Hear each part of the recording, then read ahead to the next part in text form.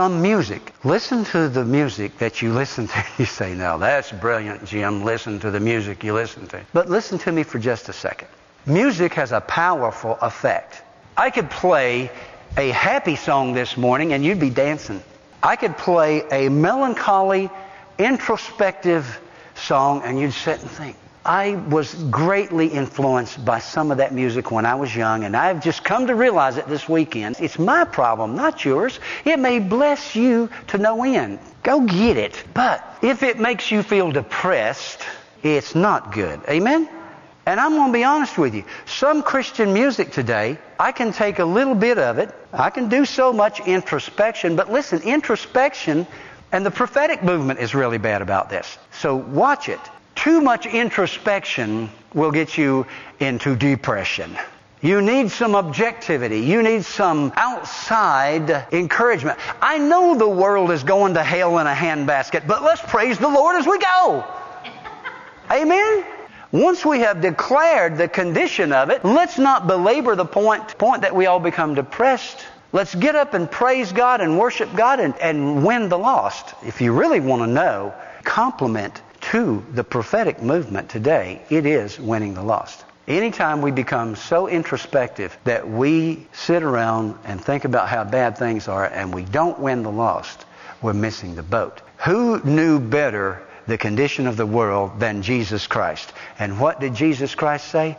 I came to seek and save the lost. He virtually said, this world as you know it right now, Jerusalem as you know it right now, in less than 30 years will not exist anymore. But you know what? I have overcome the world.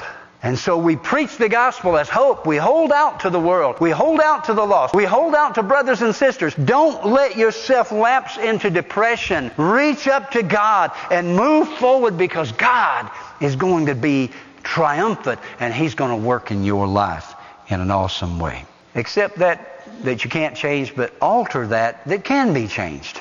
Many of the causes of loneliness that we've talked about so far, you can do something about some of those. For example, if you fear rejection because you feel inadequate, you can do something about that. Do you stay in your home watching television when you could be in a social function? Has your best friend just moved away? Regardless of the reason of loneliness, you owe it to yourself to take some steps to deal with it and move on.